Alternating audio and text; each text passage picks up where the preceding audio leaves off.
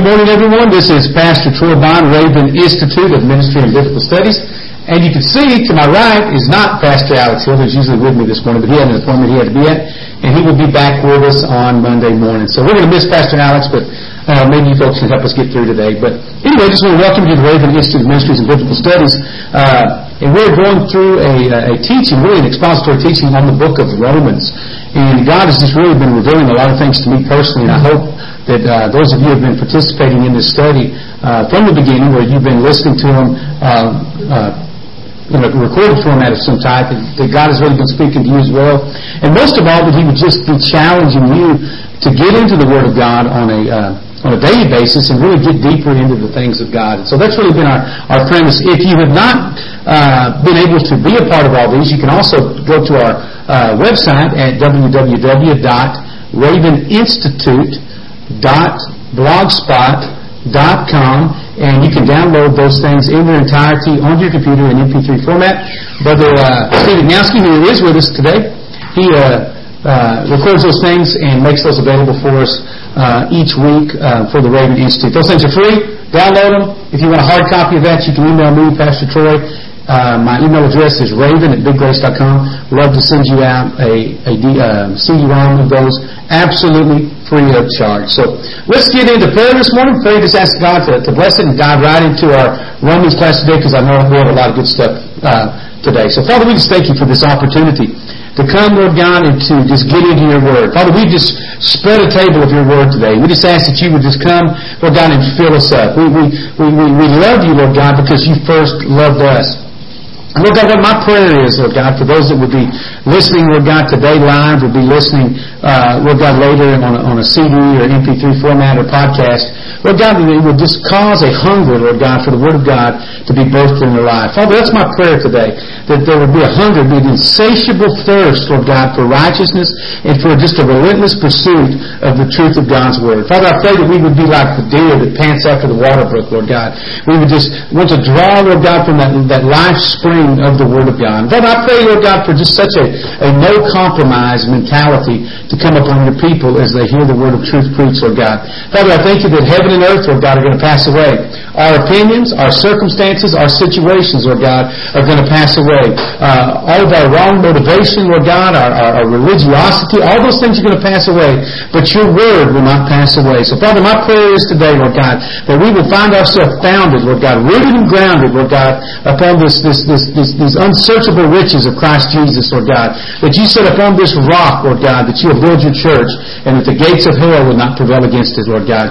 And I pray that today, Lord God, that we would find ourselves built, Lord God, established and founded upon the Word of truth, Lord God, in power. Father, for those that struggle, Lord God, with just an understanding and a comprehension, I pray for the mind of Christ to rest upon them right now in Jesus' name. Father, the Word says that you're going to send us, Lord God, the Spirit of truth, Lord God, the Comforter, who will lead and guide us into all truth. And Father, we need your leading. We need your guiding, Lord God. I am desperate for you. Lord God, apart from you, we have no wisdom. We have no understanding. But Lord God, we have the Spirit of God that's come and dwelt inside of us, that is there to teach us, Lord God, all things. And I pray right now, Lord God, for all my brothers, my sisters, Lord God, that the Spirit of truth, Lord God, would rest upon them as they're listening to this teaching today. And I pray, Lord God, even as Paul prayed, give me utterance that I might open my mouth boldly to make known the mystery of the gospel, Lord God. We're dependent upon you today, Lord God, and we're thankful for you that you're here, Lord God, in our midst. In Jesus' name, amen. Amen and amen. Folks, we're in the third chapter of the book of Romans. Let's you go begin to get there, and we're going to be kind of touching just a second on where we was at yesterday on the 23rd verse of chapter 3, and just kind of diving right into the next couple of verses this morning. And folks, you'll remember in yesterday's program that we had dealt with probably one of the most well-known and revealing, and I guess you could really honestly say one of the most important scriptures in the Word of God, and that was Romans 3:23. All have sinned and come short of the glory of God. And what's interesting about that is that it's such an interesting and a scripture that is such a catalyst for the new birth. And you think about it. Many people know if you're going to a football stadium and they'll hold up signs that say John 3:16, for God so loved the world that He gave His only begotten Son. And people, all have sinned and come short of the glory of God. I think it's interesting that in a world that's so filled with wickedness, that's so filled with error and deception, that even lost people will quote these scriptures to you. I think because there's God's mercy is so extended. You know, the Word says God is good and His mercy endures forever. I think over 50-something times in the Old Testament, under the Old Covenant, God just revealed His goodness and His mercy. Just think how much more mercy that He has now because of the blood of Jesus and because of the finished work of the cross of Calvary. And so we know that all of sin comes short of the glory of God, but just to behold the goodness of God, we begin to look at the Word, we begin to search the Scriptures and see the mercy of God, we begin to look what Jesus Christ did for us upon the cross of Calvary. It reveals to us that while we were sinners, that Christ died for the ungodly, that we were wicked, that there was nothing salvageable in our lives apart from the goodness of God. We have come short of His glory. We talked about yesterday to close out the program that the glory of God is that revealed position in Christ. It's that revealed place that we see Him. And something happened when we sinned. We fell short of that glory, or we lost our God perspective on things. And I believe what God is doing in the world today and what He's designed to do, He said, when we mentioned this as well, but He said if He'd be lifted up, that He would draw men to Him. And so we need to get lifted back up to that perspective that God sees. We want to see things the way God sees things. And you've heard me say that when you see it like He saw it, then you will do it like He did it. And God saw the world in desperation. And so He sent His Son into the world to serve a desperate people and to offer His life for sinners. And if we call ourselves Christians, if we call ourselves followers of Christ, that has got to be the same motivation for us. It's not to build our ministries. It's not to get secure in our livelihood. But it's the exact same reason that Jesus came, and that was to seek and to save that which was lost. And so if I get back to His perspective and I see things the way He saw things, then I'll begin to do things the way He did things. And what's going to happen, I believe, that in our churches, that in our ministry, in our families, in our workplaces, if we begin to get the right perspective, we'll begin to see those things drawn to that place. Because the place of perspective is the place of the cross. And so when I begin to look at my life, when I begin to look at anything I do through the perspective of the cross of Calvary, it shows me that without Christ, I'm completely undone. That I've got to depend upon Him completely and fully. That He was wounded for my transgressions. Yes, that He was bruised for my iniquities. That yes, the chastisement of my peace was upon Him. And yes, by His stripes I'm healed. That is the perspective that God wants us to walk in. It's His perspective that brings victory over sin, that brings deliverance over the wicked thought life. It's a perspective that brings healing to a broken body. It's a perspective that preaches righteousness and truth over compromise. And so it's that perspective and that place of God's glory. We want to see God glorified, but we've got to move into that place of glorification. And the Word tells us that we move from glory to glory. So we've got to move back to that place of seeing the glory of God being made manifest. Then we'll begin to have the fruit of His glory. So many things have happened in Christianity, especially within our charismatic movement. I'm a Spirit-filled individual. I believe in the gifts of the Spirit. I believe in operating in those things. I don't believe those things were done away. I've seen them for years and years and years made manifest. I believe that if somebody's bound by Satan, let's cast the devil out of them. I believe that if someone's sick, let's lay hands on them with the expectancy that the blood of Jesus was enough to heal them. I believe in speaking in words of wisdom and words of knowledge and in the working of miracles and tongues and interpretation. I believe in everything that the Word of God says. But something has happened that is kind of trying to give a substitute for those things. And really what the Scripture talks about, it says in the last days they'll come with these lying wonders, with signs and lying wonders. So there's going to be an imposter type thing coming. And I believe that we can see those things. They look real good and they have a form of godliness, but they genuinely deny the power because they're not accompanied with the heralding of the gospel to repent, for the kingdom of heaven is at hand. And so a lot of these things that promote themselves as Christianity, they promote themselves as power, they're missing that one key ingredient, which is the preaching of the uncompromised gospel of the Lord Jesus Christ. And so this is really just an essential part when we talk about all of sin and come short of the glory. We've lost the God perspective. But I believe as we get into the Word, as we begin to pray and seek His face, and as we begin to walk in obedience to those things, what happens? We begin to think differently. We begin to get God's mind on things. And folks, I don't want you to get discouraged because as you begin to get the mind of Christ, as you begin to think the way He thinks, people aren't going to understand you. You're going to come up with all types of conflict. You're going to have people that just do not understand, because it's kind of like when he gave the parable of the old wineskins, that you've got to put new wine into new wineskins. But he said also that those that have grown accustomed to the old wine, that when the new wine comes, that they don't immediately have a taste for it. And so we've got to acquire a taste for righteousness, because in our flesh dwells no good thing, because we were altogether undone. When God begins to challenge in those areas, we're like a child taking medicine. It may be good for us, it may be something that's going to do us a great service, but we think it's bitter on our tongue. But God begins to grow us in those things. So I encourage you just to stay faithful. Keep the faith. You know, we learned in Romans chapter 1 that the just shall live by faith. And it's got to be a lifestyle in that whole process. Recently, and I was talking to somebody yesterday, a wildly popular megachurch pastor and television evangelist was interviewed by CNN's Larry King. Most of you folks have heard of Larry King. And this megachurch pastor, he's the author of a best-selling book and whatnot. But he made some interesting points, really, that I saw in such relationship to this issue of all have sinned and come short of the glory of God. How many have sinned? All have sinned. Everyone has fallen short of that glory. But when he was asked about his views on some really, I guess we'd call them hot-button political and religious issues by Larry King, and here's what he responded. Larry King began to ask him about issues like gay rights and same-sex marriage and different things like this. And here's this television evangelist's response. He said, I have thoughts. He said, I don't think that a same-sex marriage is the way God intended it to be. He said, I don't think abortion is the best. He said, I think there are other ways, a better way to live your life. But he said, but I'm not going to condemn those people. He said, I tell them all the time that we're open to everybody. Folks, abortion, he said, I don't think abortion is the best. Abortion is not an option. Abortion is murder. I don't think that same-sex marriage is the way God intended. It's an abomination before God. Then King went on to make the point. He said, so do you call those folks sinners? And he said, I don't. And Larry King asked this televangelist, he said, so is that a word that you use? And he said, I don't use it. He said, I've never thought about it. And he said, I probably don't even use that word. That word being the word sinner.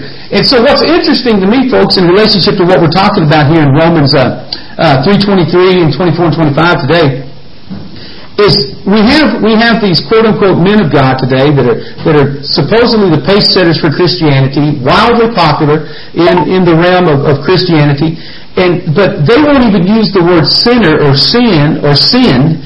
And you look at what's interesting about that. The Apostle Paul, who we know as the apostle to the Gentiles, he's the author of what we refer to as the Magna Carta of the New Covenant, the Book of Romans.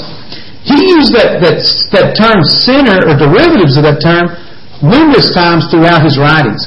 He never backed off the utilization of that. Matter of fact, the terms sin, sinner, sin, sins are used hundreds and hundreds of times throughout the Word of God, and literally they serve as that thing that reveals the heart of people and that urgent necessity of a need for a Redeemer. Folks, listen, condemnation is not calling sin or sinners sinners. I go back and say that because this gentleman made the point. He said, I'm not going to condemn those people. Larry King just strictly asked him, so do you call them sinners? He said, I'm not going to condemn them people.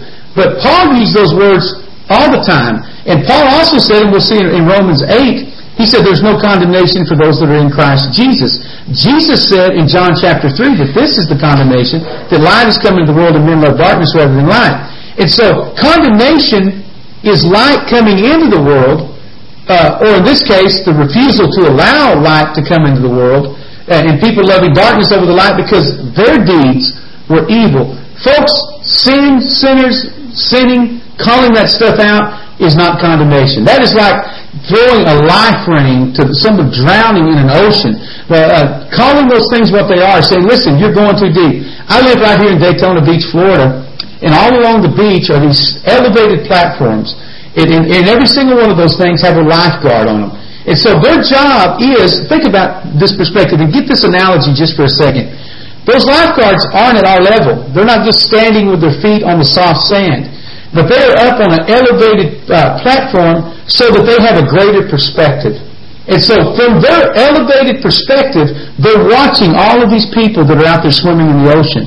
And what they do, periodically, depending on the conditions of the water, they'll change the color of flags. If it's a time that they have great rip currents, and a rip current is when the water begins to try to suck you out into the deep blue, they'll put a red flag up, and they will constantly warn you of the risk of going out too far, that you'll get pulled into it. And it's based upon their elevated perspective. And many times when you're standing out there, you don't see the danger. And what their other responsibility is, if they see something in the water, say for instance they saw a shark, they'll immediately begin to sound the alarm. Now I could say to myself, you know what? That lifeguard is condemning me. That lifeguard is trying to mess up my fun. That lifeguard just don't understand where I'm at. That lifeguard just needs to let me do what I want to. He don't know what he's talking about. But folks, that lifeguard has been trained in all those techniques. He's been trained to recognize danger that I don't even see. He's been trained to recognize conditions and to see things before they get to you. And folks, that's why we have to get into the Word of God to be trained. And so what happens is we get back to that elevated position. We get a position that people that are in sin, that people that are sinners can't see. Why? Because our eyes have been opened up through the revelation of the truth. Now folks, I tell you what, if that lifeguard just sat up on that perch and he saw impending danger, maybe he saw a shark coming at someone, or he recognized that the tide conditions were very dangerous for swimmers to be too far removed from the shoreline, if he didn't say anything, he would stand guilty before God, and he would stand guilty before those that employed him, and he would be responsible for the calamity that would befall those people. Saints, we're the exact same way. If we say that we love God, if we say that we know God, if we say that we are wanting to study the Word of God, yet we refuse to warn sinners of the wickedness of their ways, according to Ezekiel, that their blood will be upon our hands. That if we see someone swimming into a situation that's going to be destructive, we can't say to ourselves, you know what, your lifestyle may not be the best. This may not be. Folks, it is death. It is death. We can't say to a swimmer out in the middle of the ocean, listen, that probably wouldn't be the best thing to do. No, what we've got to do is sound the alarm, and if necessary, we've got to do just like those men and those women that are called lifeguards. You'll see them many times here at Daytona Beach. They'll grab their life ring, and they will run for the water. They'll run for everything that they're worth, and they'll swim out there to rescue someone. They don't wait for it. Once they see danger coming, once they see someone maybe flailing around or caught up in a rip current, man, they are on top of it instantaneously. And folks, we as believers in the Lord Jesus Christ have got to have that same type of mentality. God has made you lifeguards, and the life preserver that He has given you is the Word of God. This is what we've got to take for them. There's something that's well known too. They talk about people that are drowning, that if they get into a panic mode and they don't even realize that you're there to save them, and they'll begin to fight against you. Folks, that's the exact type of mode that the church has gotten into, and as a result, lost people. They're in a panic mode, so when you preach the Word, they're fighting against you, not even realizing that you're there to save them. And so, the condemnation is, and I'll say it again, it's not in preaching the Word, it's in not calling sin, sin, or sinners, sinners, because we put them in a state of condemnation. Let me say this. If you went to the doctor and he did tests on you, he did a CAT scan, he did an x-ray on your head, and it revealed a massive brain tumor, and because you were having these headaches and all these things and blurred vision, but it revealed this massive brain tumor that can only be treated by a very specific and very urgent means or surgical procedure. But would you not want him to tell you that? You'd want him to tell you that you had a brain tumor. You wouldn't want him to tell you because he didn't want to hurt your feelings or make you worry or change what you thought. You wouldn't want to tell him, listen, you just got a headache, and maybe if you'll just go home and take 2 or 3 aspirin. Why? Because you want that doctor to tell you the truth. Even though the news may not be exactly what you were expecting at the time, because you see him in his role as a perceived expert, you would expect him to give you the complete picture and the complete remedy. That my folks, this minister on Larry King, and unfortunately much of the modern church have just failed to do those type of things. And so what God wants us to do, He's made us the hands, and He's made us those assistants to the great physician. We are in the operating room of the world right now, and we are the hands that are assisting the great physician. And we can't tell the world that you've just got a little bit of a headache, and if you'll just take 2 aspirin, I'll see you in the morning. We can't tell the world that, you know what, you're okay, and you know what, there may be a better way to do it, but in the meantime, you just allow that tumor of sin to continue to grow and to press against your skull. You've got to, don't worry about those things, just allow that type of bondage to come in your life. So folks, in order to avoid the difficult situation of sin, they've chosen to keep the diagnosis of sin to themselves, and as a result of that, they've literally condemned a generation of people to an eternal hell. Now listen to this.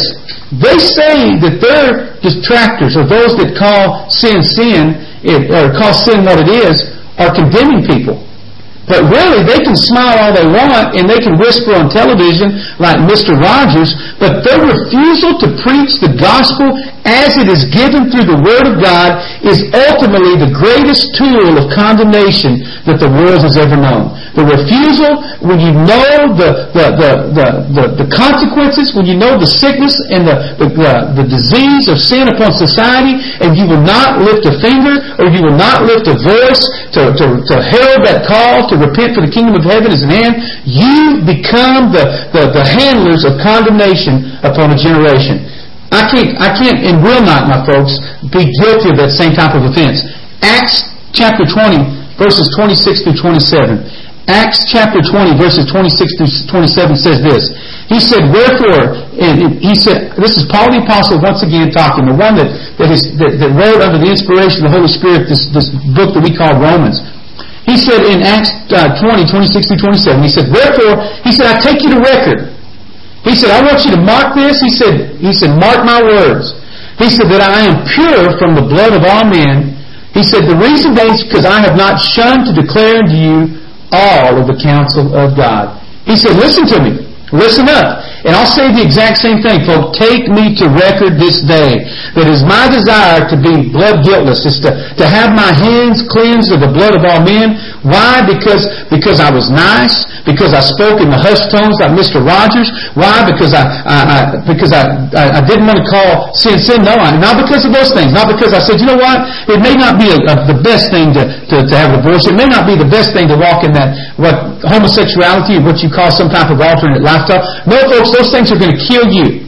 Those things will condemn you. But to declare and to give the entire counsel of God. Why? Because all have sinned.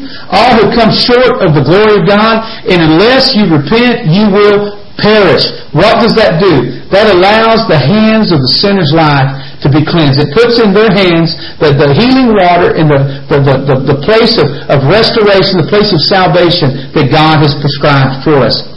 And so I'll say this.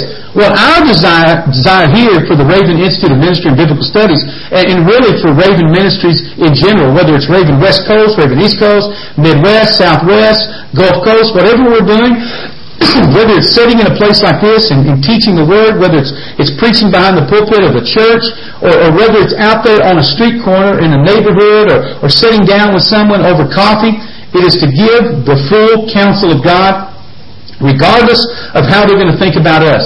Because at the end of the day, it does not matter what anyone thinks about me. What matters is what they think about Jesus. And ultimately, what Jesus thinks about them based upon their repentance and receiving Him. So I want to say this. When you preach the truth without compromise or without the fear of man, you will undoubtedly face opposition from those who would rather soft sell the Word of God. You're going to face it. Why? Because it throws something up in their face. And so when you begin to preach the Word of God, when you begin to testify of the righteousness of God, you're going to come and you're going to have conflict. He said, in this world you'll have tribulation. He said, but do not fear. He said, you've overcome the world. He's overcome the world for us.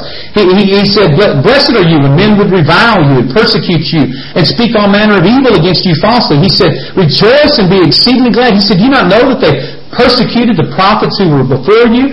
Folks, when you begin to preach the Word of God, you are preaching prophetically. You are preaching what the Word says. You are one that would herald the Word of truth.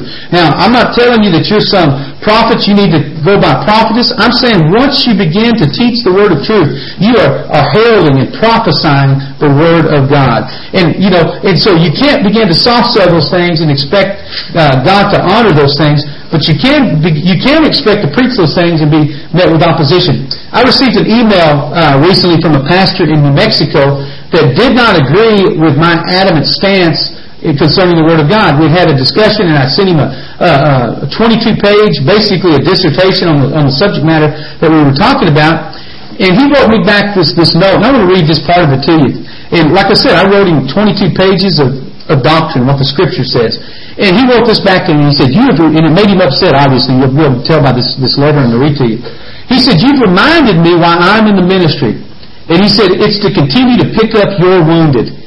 He said, speaking of himself, we give grace rather than criticism. He said, we believe in establishing a relational bridge so that confrontation can not only be given, but it can also be received.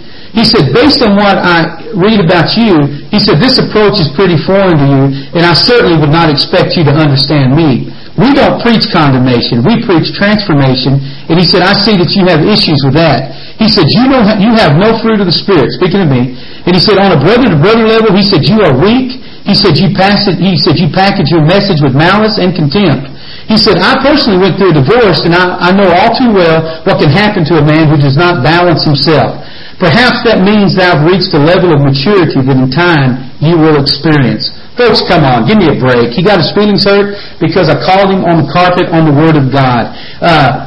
He said, you reminded me that I'm here to pick up your wounded. Folks, all we are about is picking up the wounded. I guess he's never followed us into the streets of the inner cities of this nation and saw children who had been molested and we're going after them, whether it's in Pennsylvania or in Chicago or in Los Angeles. I guess he's never seen the thousands upon thousands of people that we've gone out and loved on that were rancid in their smell, and we took them into our homes and we've loved them. I guess he wasn't there when we kicked in those crack house doors and pulled out people's teenagers and men that had been hooked on drugs and took them into our homes and kept them for a year, 2, 3 years at a time and saw them restored in that stuff with the Word of God and saw them delivered from those things. He said that I preach condemnation. Folks, this is the condemnation that light has come into the world and men love darkness rather than light.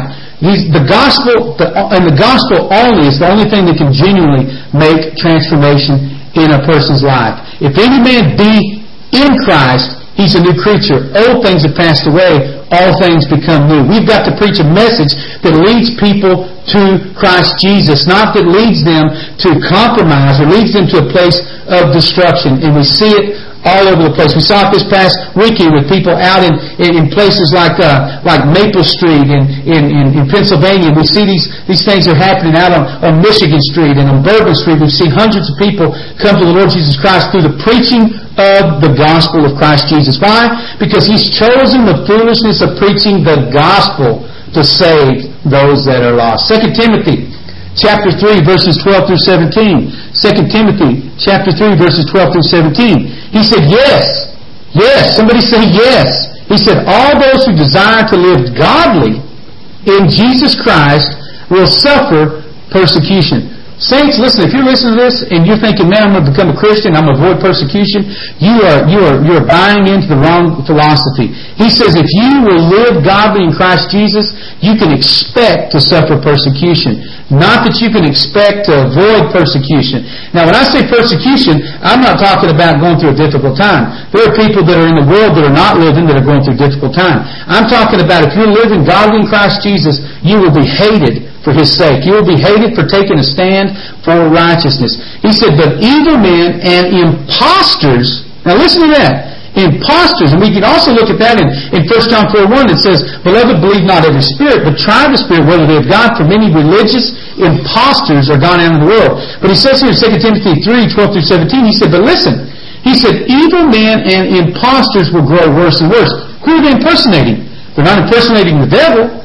They're impersonating Christians. They're impersonating the church. They're impersonating the body of Christ. They're impersonating men and women of God. And it says, but it lumps them together with evil people. Evil people and imposters will grow worse and worse. And he said they will be deceiving many and being deceived themselves. Folks, deception is something that is subtle. Deception is something that's going to come at you with that whispering Mr. Rogers voice. It's going to come at you with that smile on his face. It's going to come at you promising everything but delivering at the end of days condemnation and eternal damnation for those that would refuse to repent and believe the gospel. It is the deception. It's not so bold as to say, well, come and follow me and I'm going to lead you into the pit of hell.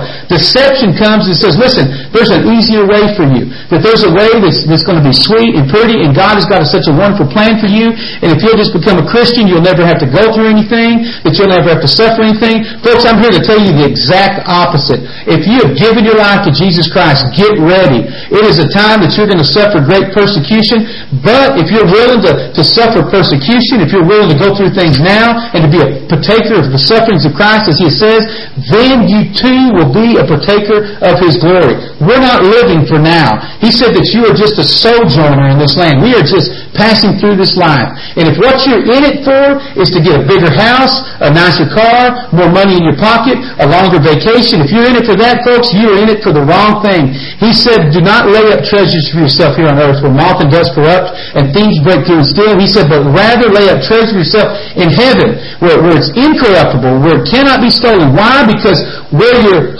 treasure is, your heart will be also. And so if you're only treasuring an easier life, that's where your heart is. Rather than saying, you know what, I want to be identified with Christ Jesus. They persecuted Jesus. They crucified Jesus. How can I be any different? We talked about Galatians 2:20, that I have been crucified with Christ. Nevertheless I live, but it's not I that live, but it's Christ that lives inside of me. If you want to be His disciple, if you want to come after Him, you've got to deny yourself, take up your cross, and follow Him. He said they'll be deceived and they'll be deceiving.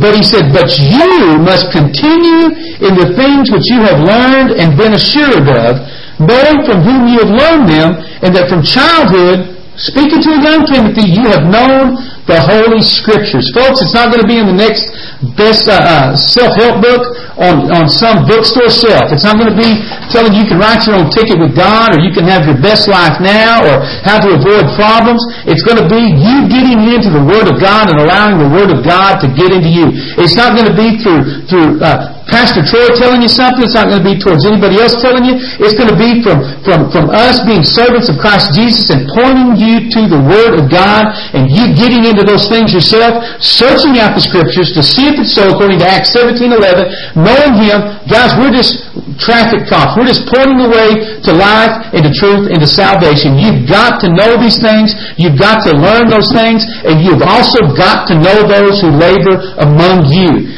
I've said this many times. Try me, test me. If I say something contrary to the Word of God, not if I say something that hurts your little feelings, I'm not going to apologize for that. But if I say something contrary to the Word of God, you are obligated by the Word of God to call me down on that. If you need to contact me personally, go to my website, biggrace.com. You will find my home phone number on there.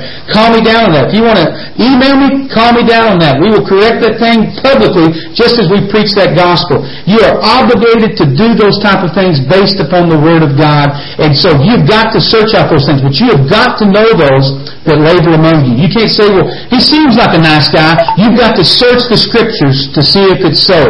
Know those that labor among you. How can two walk together except they be in agreement? Then he goes on to tell this young Timothy, he said, you've got to know the Holy Scriptures. You've known those things since your childhood, which are able to make you wise for salvation through faith which is in Jesus Christ. Then he goes on to say, we talked about this, we opened up Romans, that all Scripture is given by inspiration. It's the theopneustos, it's God-breathed. And so when we get into God's Word, He begins to resuscitate us through His breath. And it's profitable for doctrine, for reproof, for correction, for instruction in right. What's it profitable for? Listen.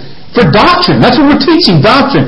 People say, well, I want to just talk about the Bible. I don't want to talk about doctrine. Folks, I tell you what, you cannot get into the Bible without experiencing doctrine. It is a book of the doctrines of God, the teachings of God, for reproof, for correction, for instruction in righteousness, that the man of God may be complete and thoroughly equipped for every good work. The purpose of teaching the Word of God, the purpose of seeing the Word of God, is to bring doctrine into your life. So you will know what you're talking about, to bring reproof, to bring correction, for instruction in righteousness, that you might be equipped thoroughly for every single good work that God has called you to do. Romans 3:10-12 said, "It is written, there is none righteous, not even one. There's none that understands. There's none that seeketh after God. They are all gone out of the way, and they are all together become unprofitable, and there's none that does good, not even one." Not one solitary person.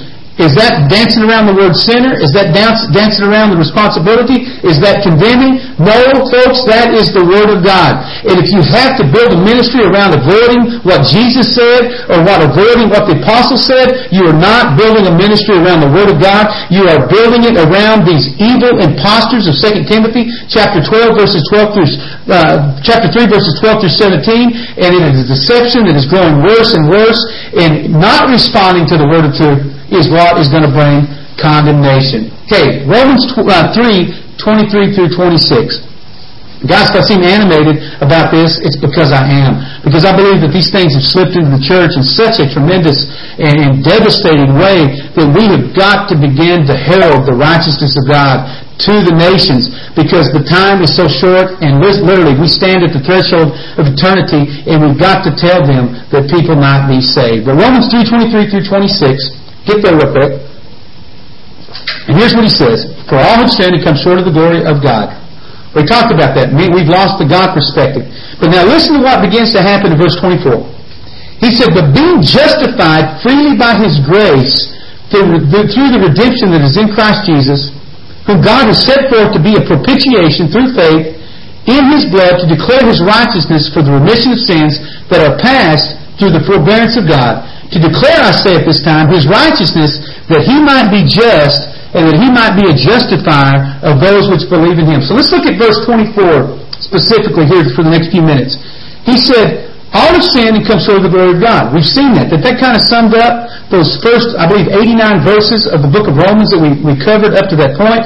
Those first 3.5 chapters. Then all of a sudden he says, "For all have sinned and come short of the glory of God."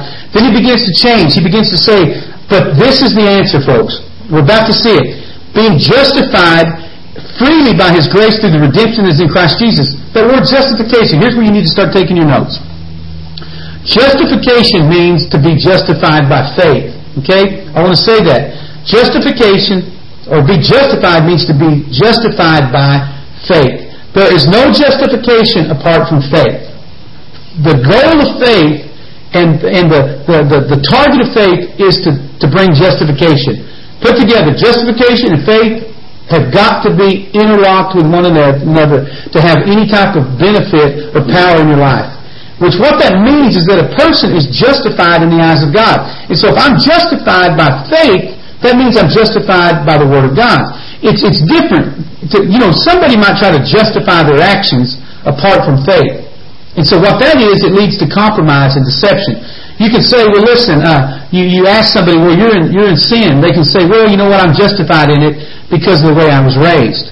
Or you might tell somebody, well, that you can't be drinking. The Bible teaches in Galatians that a drunkard will not inherit the kingdom of God. Well, I'm justified in it because I've lived a hard life, or that my dad was an alcoholic. That is not justification by faith. That is justification by sin. And so justification by faith means that a person is justified in the eyes of God. And the only way that we can be justified in the eyes of God is to have faith in the testimony of God, which is in Christ Jesus. Or that God has declared you not guilty. That's what justification by faith is. You can say, justification by faith is that God has declared me not guilty. Write that down. And it describes in this verse just exactly how this is accomplished in our lives. And so it says, being justified, and the next word there is the word freely. And it's the word in the Greek which is Dorian. D-O-R-E-A-N. It's the Greek word, freely is the word Dorian, which it means to do something gratuitously and without just cause. And so if I've got something freely, I'm doing it gratuitously, and I'm doing it without just cause. And so it's something, you give a gratuity after you've already paid for your meal. And so what are you doing? You're doing it. You've already gone into that place. And so if you have somebody serving upon you, you give them a gratuity. It's something that is given free. It's without cause. Why? You say, I've already paid for it. That's the reason that you go into it. That's the difference, because you got somebody serving upon you. You go to pay for your gas. Here in Daytona Beach, we're paying nearly $3 a gallon for gas. You get yourself a tank of gas and pay $50 or $60. You don't walk back into that cashier and say, listen, I want to give you a gratuity.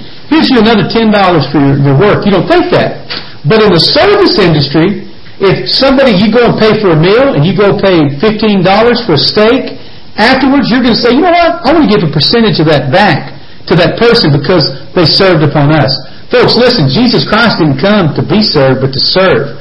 And so He gave of Himself gratuitously. He gave of Himself freely even after He had already paid the price. And so what does that cause us to do? It causes us to be justified or declared guiltless in His eyes and to give back to Him gratuitously. And so it is to give something without cause. And so the idea is that God requires no price to be paid by the sinner in respect to any free gift of salvation. He's just doing it because He loves us. For God so loved the world that He gave. He came and He served Himself upon us. He gave us that gratuitous outpouring of His love when He hung upon the cross of Calvary. We didn't deserve it. We didn't do it. We didn't do anything to merit those things, and we were enemies of Him. But because of His righteousness that emanated from Him, and so as a result of that, He puts His love inside of our hearts. And He says that they know that we're His disciples by the love that we show one another. Why?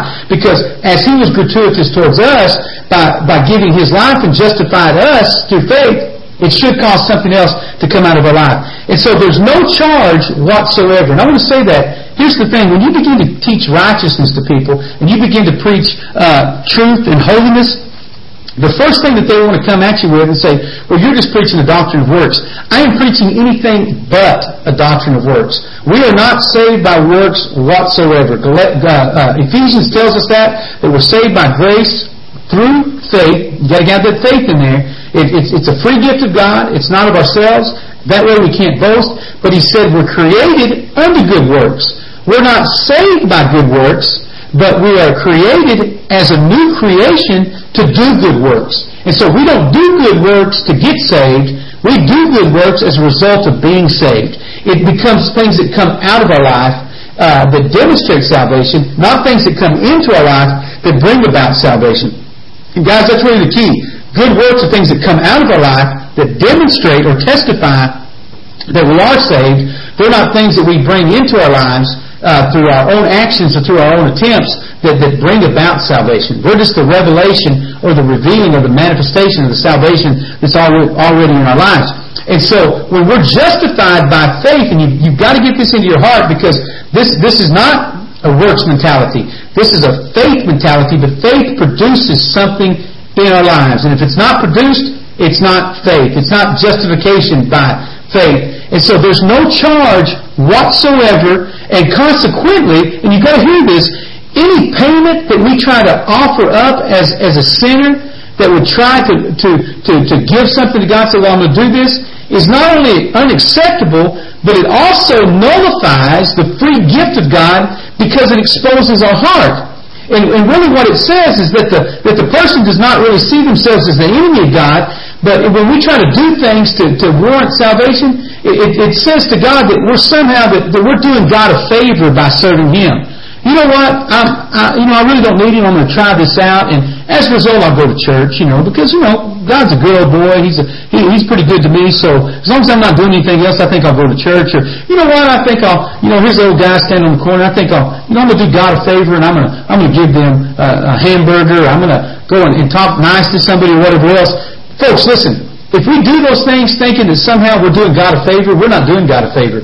God's the only one that done any favor to us, that He found us wretched, He found us broken, He found us despised, and He began to share with us His love through the testimony of the cross of Calvary, and through a repentant heart, and through speaking to us, and through convicting us of sin. We saw that we were undone, and we come to Him, and we are justified. We are declared not guilty before the Father, not because of our own works of righteousness, but because we saw that there was absolutely nothing that we could do apart from Jesus Christ, apart from faith in the cross of Calvary, and we put our hope in Him.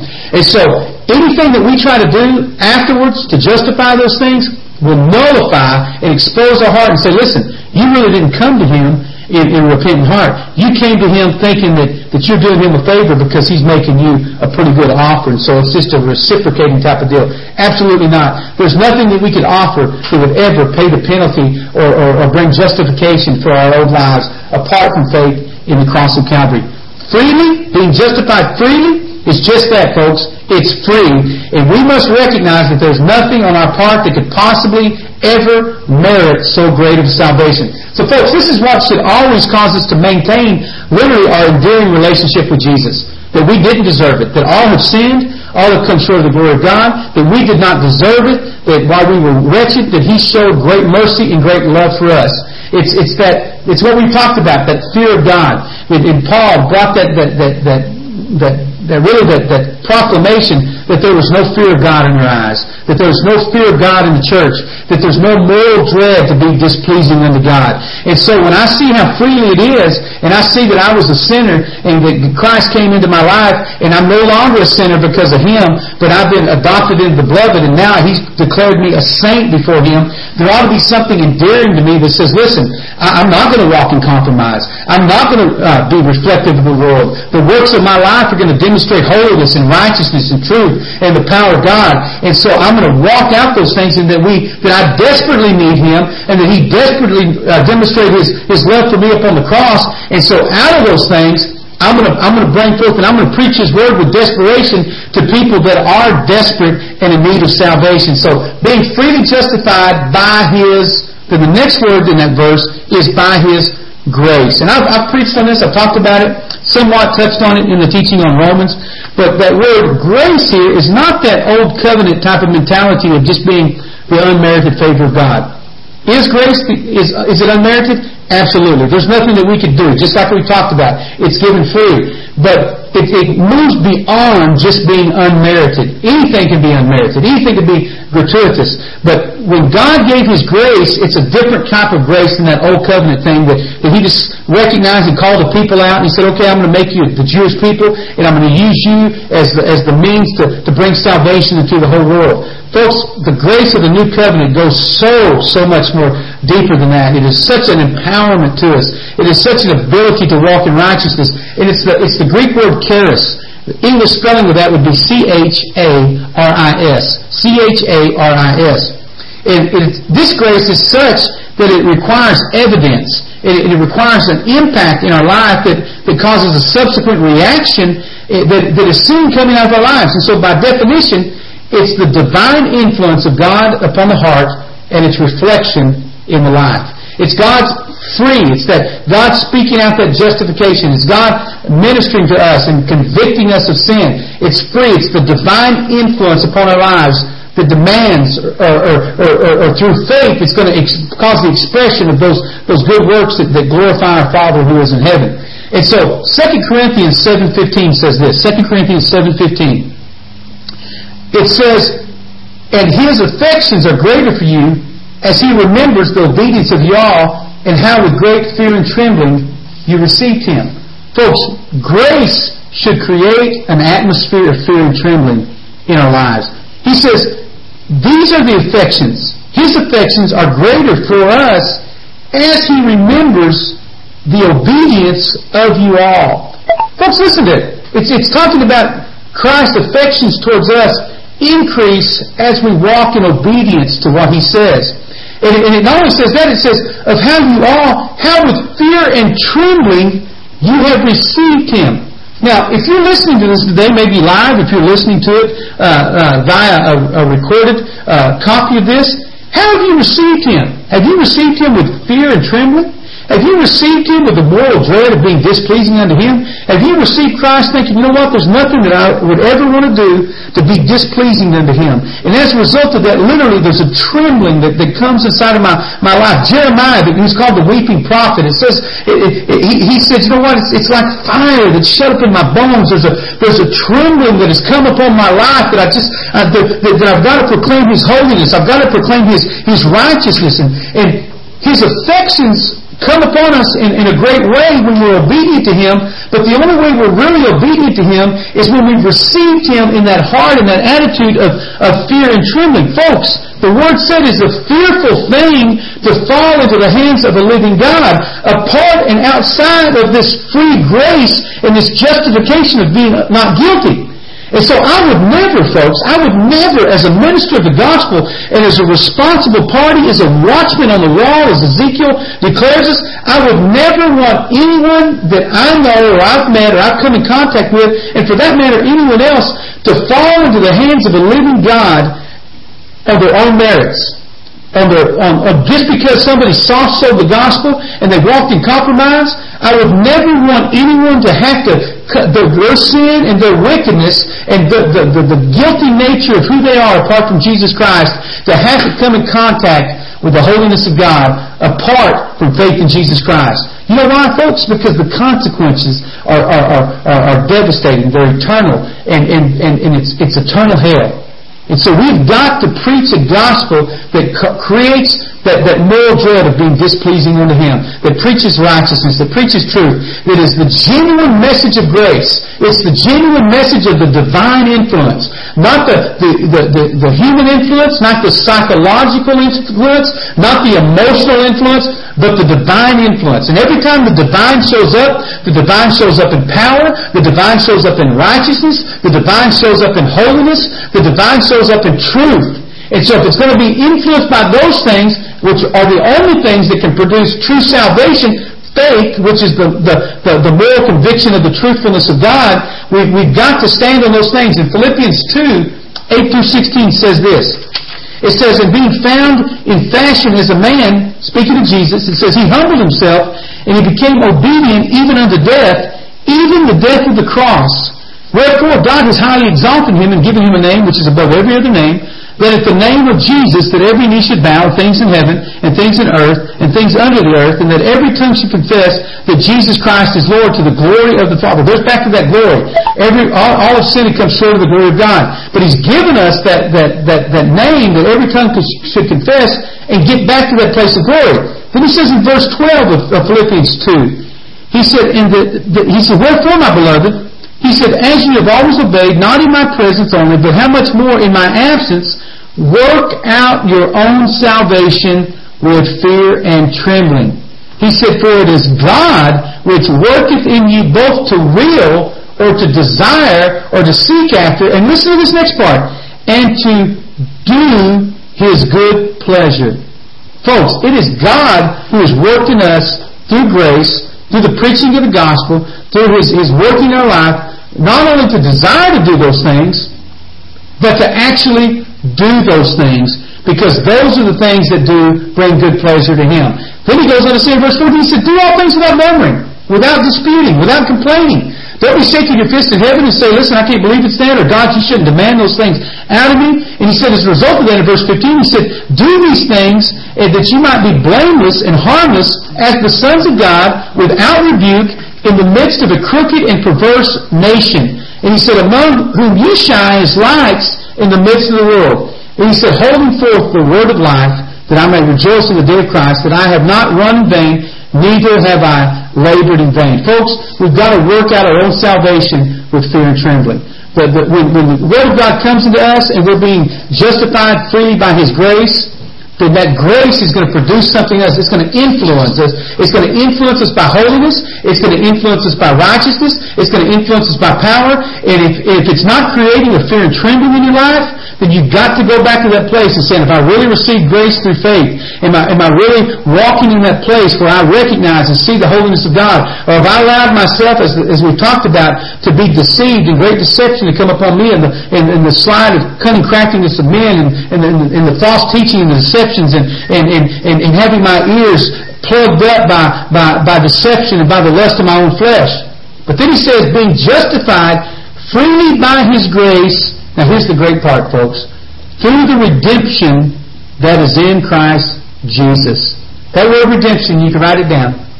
It literally means to be redeemed by paying the price. We've been justified. We've been declared not guilty freely, without a payment, without a price, that it's been His gratuitous love towards us, and by His divine influence upon our heart, and its reflection in our life, through that redemption, or through that He has literally paid the price for those things in our life. And so that redemption, it is redeemed by Him paying the price. It's claiming something back by the payment. And folks, you know what that payment was? That payment was His very life. And so He paid with His life. The expectancy is for us to reciprocate by laying down our lives for Him. And if someone comes preaching you a gospel that demands anything but you having to lay down your life, as Paul told the church at Galatia, it is not a gospel at all. And if somebody comes preaching that, he said, if it's him, if it's an angel, I'll tell you, if it's me, let that man be accursed. Because in order to walk in genuine redemption, there's got to be a laying down of the life and to pay that price. And the price Jesus paid was His own life, His own person, and what He desires from us is us to lay down our life in the exact same way. Folks, what's interesting about that is there's really three Greek words that line up in that. And one of those words is the word agorazo, which is A-G-O-R-A-Z-O. A-G-O-R-A-Z-O. It's a Greek word for redemption. And it literally means to be bought out of the slave market. And so if I've been redeemed by Him, I've been bought out of the slave market. Write these scriptures down and you can look them up later. 1 Corinthians 6:20. 1 Corinthians 6:20. This is when the agorazo type of redemption is utilized. It's 1 Corinthians 6:20, 1 Corinthians 7:23, 1 Corinthians 7:23, 2 Peter 2:1, and it means that He bought us out of the slave market, but the price that He paid was literally His own blood. See, folks, most of the time we don't realize that we were a slave to sin. That we just thought, you know what, we were a victim of circumstance, that we weren't altogether bad. But listen, guys, when we stood upon that auction block of sin, and He paid for us, and He outbid sin and death and destruction with His own blood, we were slaves to sin. We were bound by sin. Some of you listening to this, and some of you that have the testimony in your own life, you realize where you came from. I know where I was. I wasn't born lily white. I was born wicked. I was born without hope. I was born with a desperate need for Jesus. And I was born into sin, but He bought me literally out of that slave market. And so, listen folks, we have a choice today.